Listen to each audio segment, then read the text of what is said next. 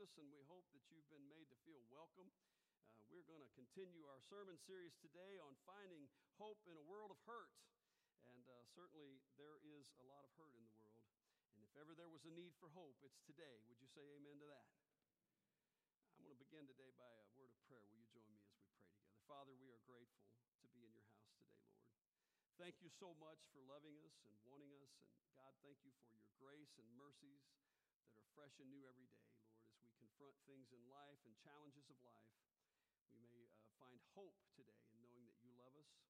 And not only that you love us, but that we're going to spend eternity with you as your children, as followers of you, because of what Jesus did on the cross. Today, God, I pray that you give me the gift of preaching. I pray as your word goes out, Lord, Holy Spirit will speak, and that you will be glorified, Lord, in everything that we do. This is not about me, it's about Jesus. And we lift his name up, and we pray it in his name, and everybody together said. Well, today we're going to talk about finding hope in a world of hurt. And several years ago, there was a movie that came out, and it said, "There's no place like home. There's no place like home. There's no place like home." And she clicked her heels, right?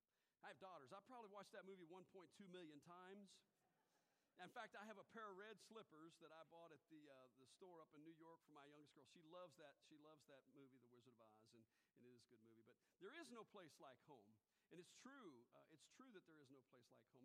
This past summer, I shared with some of you that I had the wonderful blessing of taking a trip, and we spent 14 days out, and we were in a beautiful part of the United States, and it was awesome. But you know what? One of the best parts of the trip was when I came back across Indiana, and I saw that sign that said, "Welcome to Kentucky." Because there's no place like home. And it felt good to come home. And so today when we talk about finding hope in a world of hurt, I want to encourage you to remember that as children of God, this isn't our home. This is a temporary dwelling place. Would you agree with that? And so as we start this today, I'm going to ask you a question, and I got a stop clock. We're going to put this up here in just a second. I'm going to ask you can talk to the person next to you to figure the answer out, because some of you men, you probably need your wives to help you figure this one out. But I'm going to ask you a question, and we've got 30 seconds. That's how long it took me to figure it out. Early service, man, they were on it. We were done like in 20 seconds. How many homes have you lived in since you were born? Start the clock.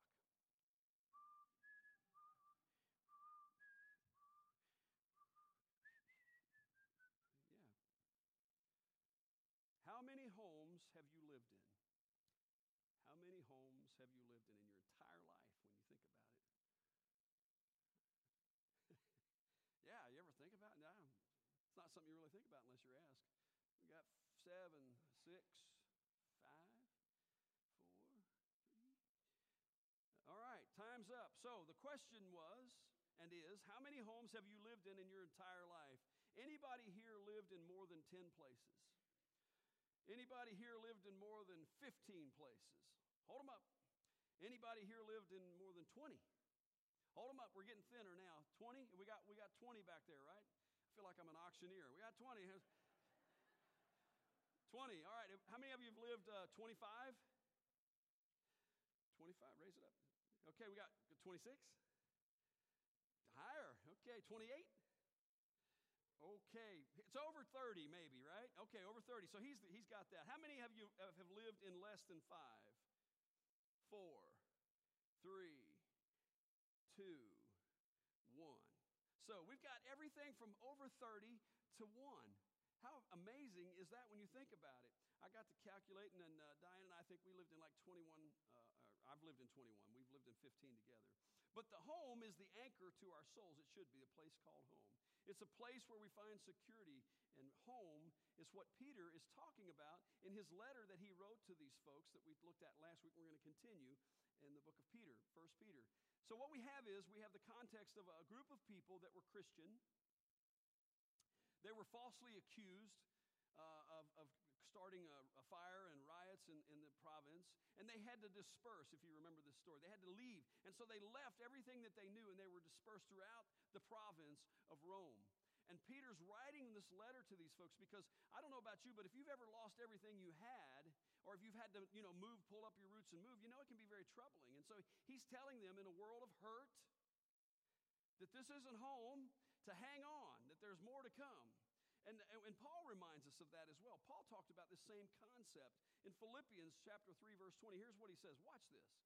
Paul said this, "We are citizens of heaven, where the Lord Jesus Christ lives, and we are eagerly awaiting his return as our Savior." Whew. Now you think about this. You've lost your business. You've had to move. You've had to pull up your roots. You had to go somewhere else. And he writes you a letter and says, "Look, man, I know it's tough. I know things are rough around you. I know your world may be caving in, but listen, this isn't your home. You're a citizen of heaven."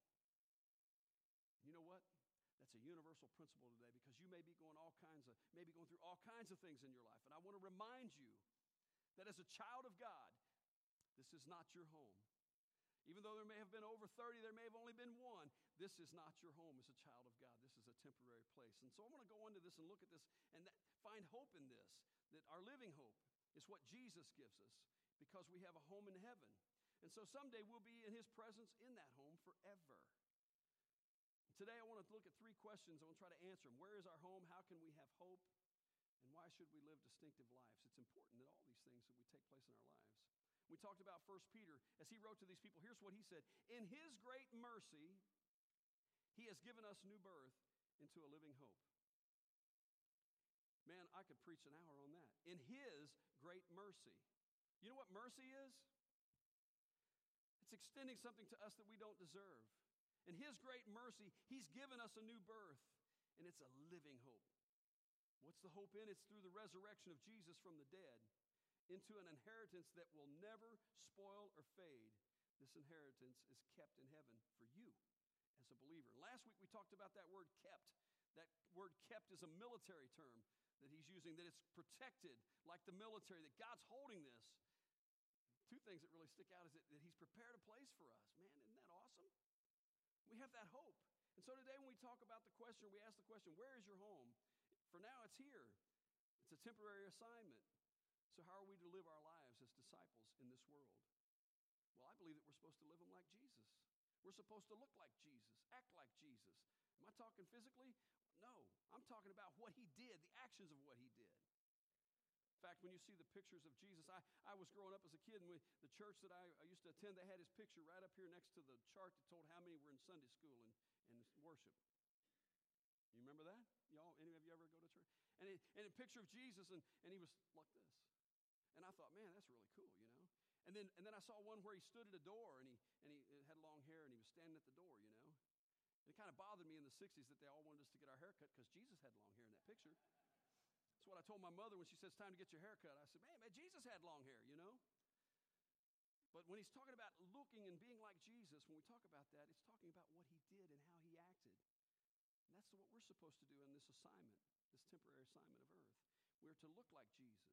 The Bible says in 1 John 1:14, the Word became flesh and dwelt among us. And Jesus came and lived among us and showed us the greatest example the world's ever seen. He walked among men, sharing the love of God and giving hope in a life for eternity. But this world is only temporary. Eternity is forever. I'm not even sure I can comprehend that. Eternity is forever. Think about that. Now, down here on this earth, if somebody lives to be 100, man, they've really done something. And they have. We throw parties, and it's awesome, isn't it? We had a lady who lived in our church that lived to be 105. She was the sweetest lady one of them I've ever met in my life. You know, sometimes when you get older, the other lady I met was 100 years old, and she said, "You know what I like about being 100 years old?" I said, "Mm-mm." She said, "I can say whatever I want to, and I don't have to worry about it." I don't know, man. I don't know. But when we think about 100 years, that's really something on this side. But when you put that in light of eternity, 100 years is really not very much. And so when we talk about eternity, we're talking about a place where we're going to go home to be with Jesus because of what Jesus did and because he loved us. And it's a place we can't even comprehend it. The Bible says that the gates are pearl, the walls are jasper, the streets are made of gold. The most precious thing that we have in this world, your little feet's going to walk on it.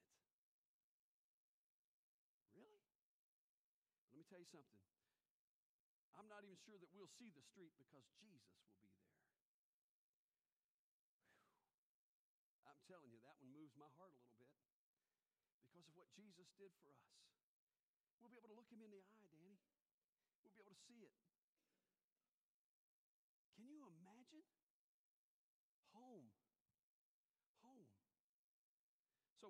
about this, and we're encouraged by this. And these people that were scattered abroad, he's telling them that you're in a strange land, but you're in a strange land in a strange land, because this isn't home. This earth is not permanent. 1 Peter 1:17 says, since you call on a Father who judges each person's works impartially, live out your own time as a foreigner in reverent fear. The word foreigner is translated alien. And the definition of alien is one who lives in a place that is not a true home. And that's what we are, foreigners and aliens, as Christ followers. As you read the scripture, you see the theme over and over and over again, that life's temporary. Someone said it like this: if you want to make the best use of your life, you and I must never forget two truths. One, compared to eternity, life is extremely brief. Number two, earth is only a temporary residence. C.S. Lewis, I love his writings. He's one of those guys, I have to read him several times a line. He says, because it's so deep. He said, all that is not eternal is eternally useless.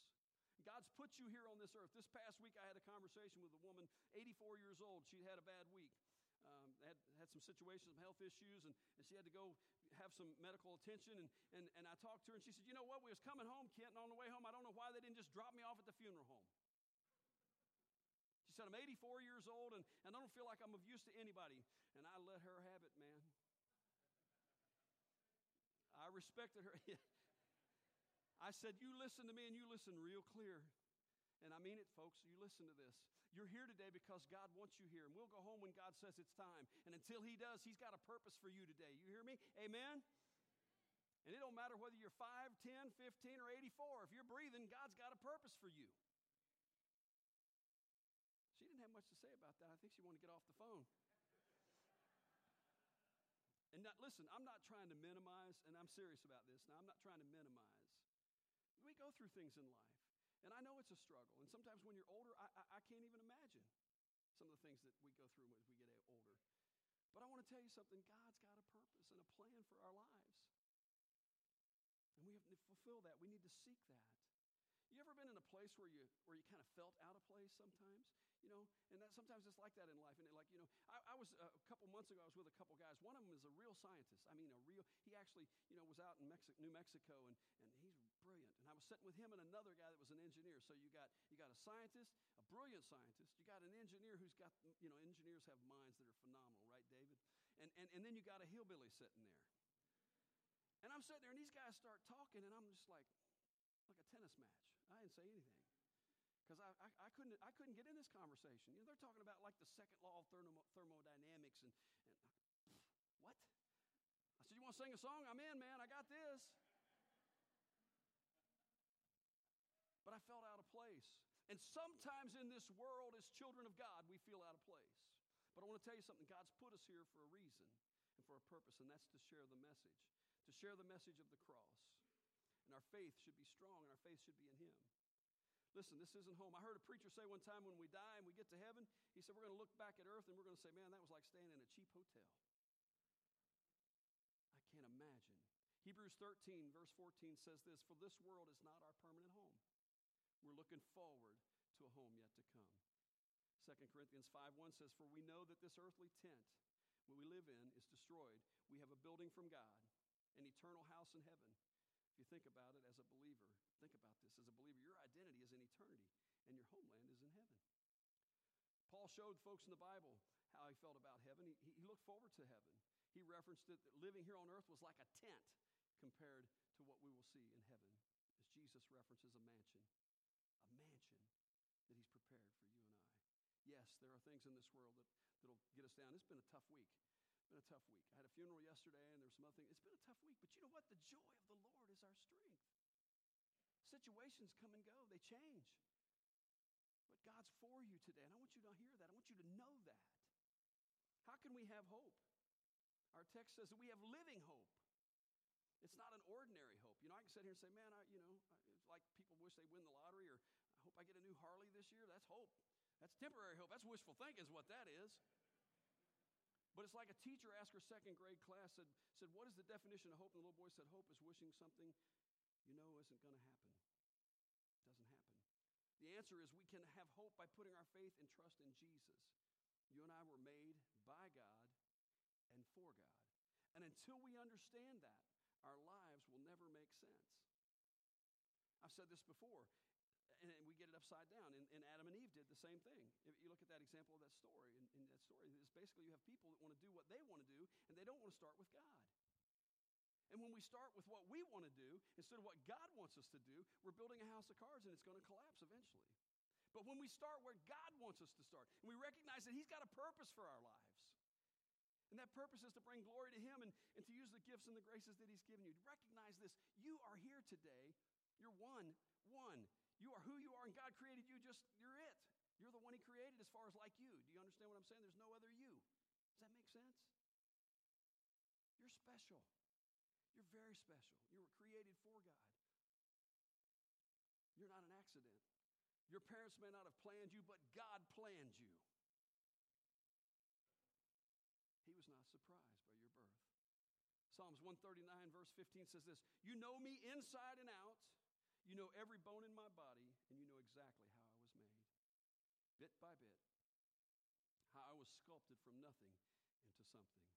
See, it was God's plan from the beginning for you and I to be in fellowship with Him.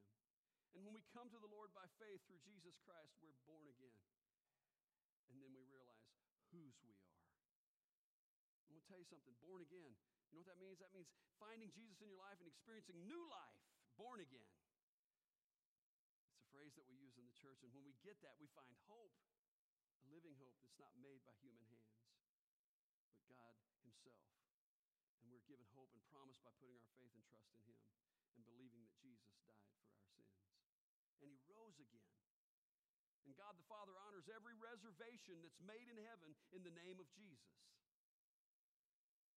That's good news. That's exciting. A few years ago, there was a concert in Cincinnati, and it was a big concert. Everybody was trying to get tickets to it, and I knew I couldn't afford to go, and I knew I wouldn't get there. But I found out, somebody called me and said, I thought about you. You might want to go to this. And I've got free everything. Parking, passes. You're going to be in a seat up there in a box. Woohoo. And you know what happened? They gave me that stuff when I walked in. I got out of the car. I parked my car. I walked in. I walked straight up to around this hallway. Nobody was in the hall. Opened the door. I got this seat. I'm sitting there. Me and Diane are sitting there. I'm like, whoa. You know how I got there? Because I knew somebody. Normally, I'm out there standing in the line, freezing to death, going, man, I can't wait to get into general seating. You know what I mean? But it was because I knew somebody, and that's how we get into heaven. Not by works, but by the grace of God and knowing Him in a personal relationship. And we get a pass, and we have a reservation that's made. And it doesn't matter. It doesn't matter our past. He will forgive you. It doesn't matter if we're, got a life that's behind. God puts that behind us. Now, there may be some circumstances we deal with from that, but God will forgive you. There's example after example of that in here. And that's grace, and that's mercy. He says, come unto me, all you that labor and heavy laden, and I'll do what? I'll give you rest. And you have hope. There's directions and instructions. Life has meaning. We find living hope in this faith. And God gives us a path. He kind of gives us instructions on how we achieve this. Anybody here good at following instructions? 1, 2. And they're up here in the front, of course. I hate instructions. I mean, I ain't got time to fool with that. I'm going to venture into it. You know what I mean? Ugh. And my baby daughter graduated back a few years back, and we lived in a little house, and we had a bunch of people invited over. We set up the picnic thing out in the yard. We had a tent, we did the whole deal. We put in a new hardwood floor. I mean, Diane was like killing me, man. I said, I'll be glad this is the last kid we got. Woo!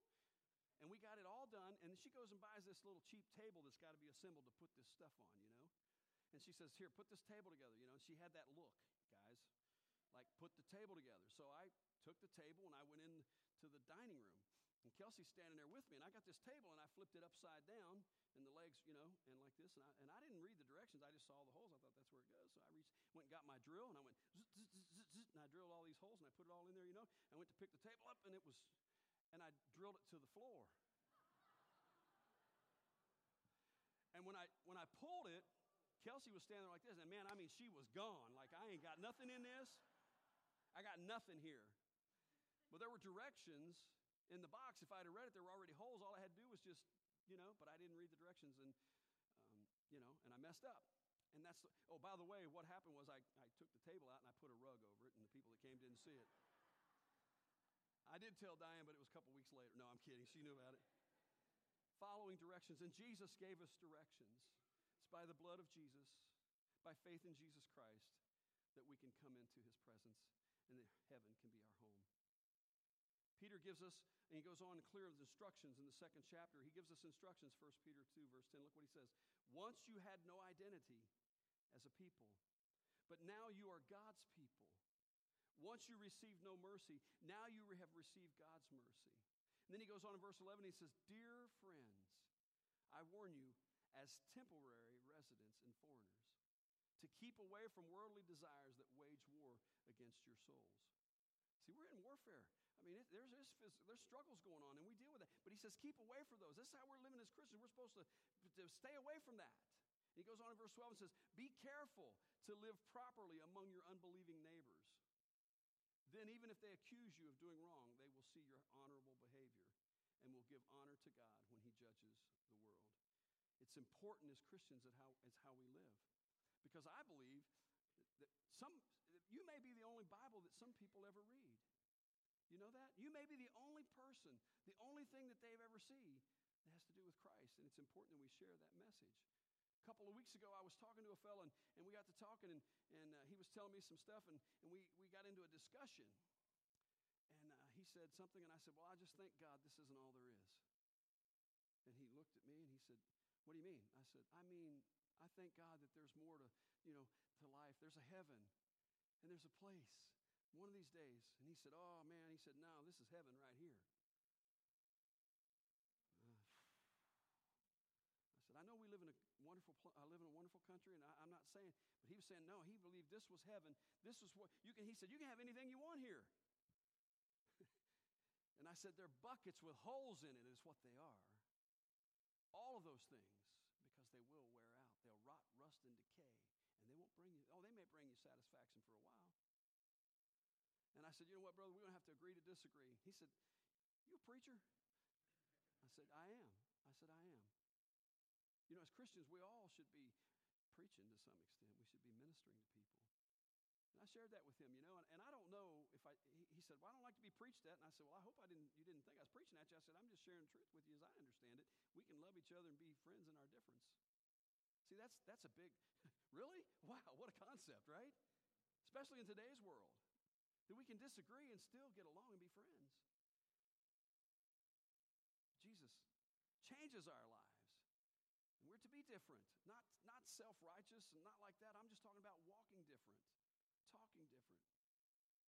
We are the hands and feet of Jesus. We are the hands and feet of Jesus.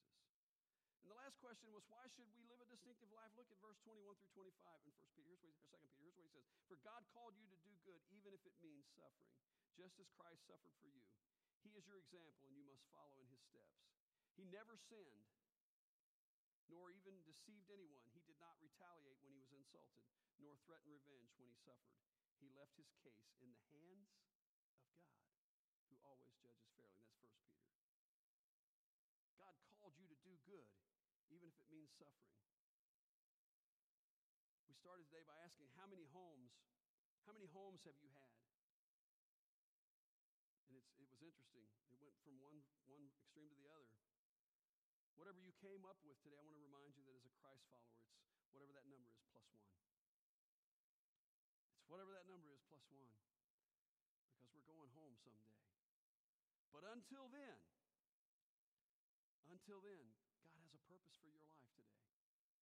I had somebody outside this morning told me, said, I got changed on a shift. Man, I don't like it. And it's just yuck. And I said, man, I understand. I understand. Sometimes we're put in places that we don't like. But I said, let me say this to you. Just think about this. Maybe God's putting you there because there's somebody on that shift that needs to hear the gospel. I wasn't trying to be profound, but it's true. God puts us in places for seasons. He put Joseph where he did. He put these people as they dispersed. Some of you are smiling at me. I know you got a story, ain't you? Because you were in a place. You were in a place. And you weren't planning on this happening. But because the Holy Spirit bore witness or something happened, they ask you a question, you got an opportunity. That's what we're supposed to do as children of God until then. And then we go home. And we take as many with us as we can by the blood of Jesus.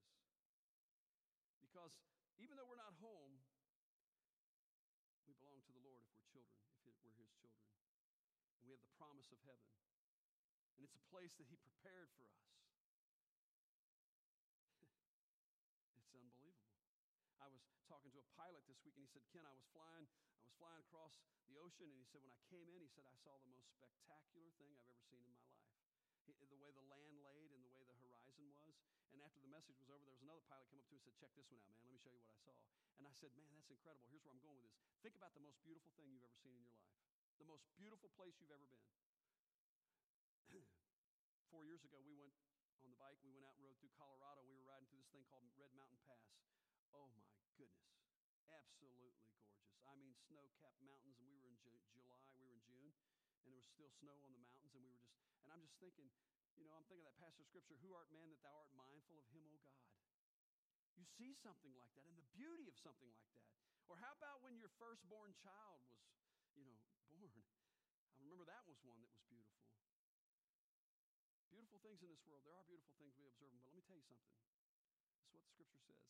Eye has not seen, ear has not heard, neither has it entered into the hearts of man what God has in store for those who love Him and who are called according to His purpose. That ought to make you want to jump just a little bit. There's hope in that. Yes, it's been a tough week. Yes, didn't all go our way, but I'm going to tell you something. God is for you, and as His child, He has a place for you. Don't you forget that. You hold on. That's where we can find hope in a world of hurt, in Jesus.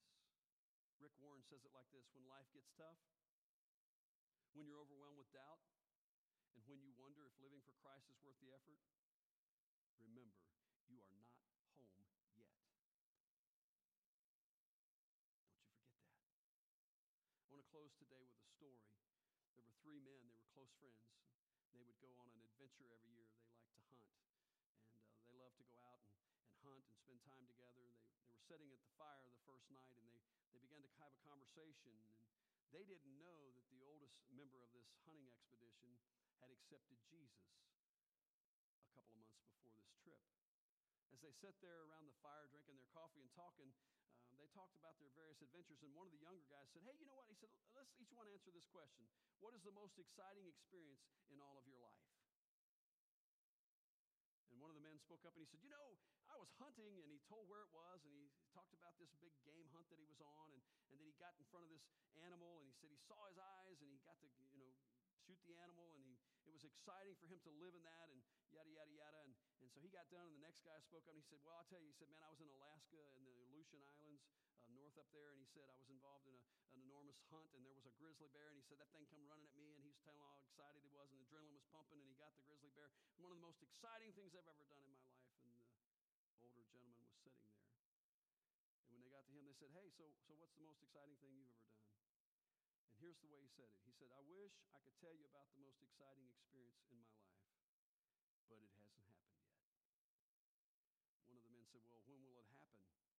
He said, it'll happen the first second after I die, when I stand face to face in the presence of Jesus, my Lord. Wow. There's hope. There's hope. God's called you in this world to serve the purposes. He will give you the grace to finish those things. Paul said, I've run the race. Let's run the race. Let's remember we have hope as children of God. If you're here today, you've never experienced that, you've never given your heart to Christ, it's really simple. Confess your sins and believe on His name. That's it. Look around the room. That's what we've done as believers. None of us are better than the others. We've all got a story. We can choose God's grace. Thank you, God, for your grace. That's what He wants to give you today. It's beautiful. There's hope. There's hope. Our hope is in Jesus. There's no place like home. We have hope today. As Christ followers, we have hope for tomorrow. And our hope is in Jesus. Because he rose, we too shall rise again. And someday we will go home as people of faith. It's my prayer that you make that decision, that you've made that decision, and that you remember you have that hope. Amen? Pray with me. Father, we're grateful for this scripture that we've read, and we're grateful, Lord, that you give us hope and that someday we will be in your presence. But until then, Lord, you've called us to serve and to be your hands and feet in this world. We are foreigners and strangers, but God, we do have hope in a world of hurt. This isn't all there is. And so give us grace and mercy to share your message and to go with as many folks as we can to proclaim the gospel message, each and every one of us as believers here today. Lord, thank you for loving us. Thank you for caring for us. And we thank you, Lord, for your grace and mercies that are new.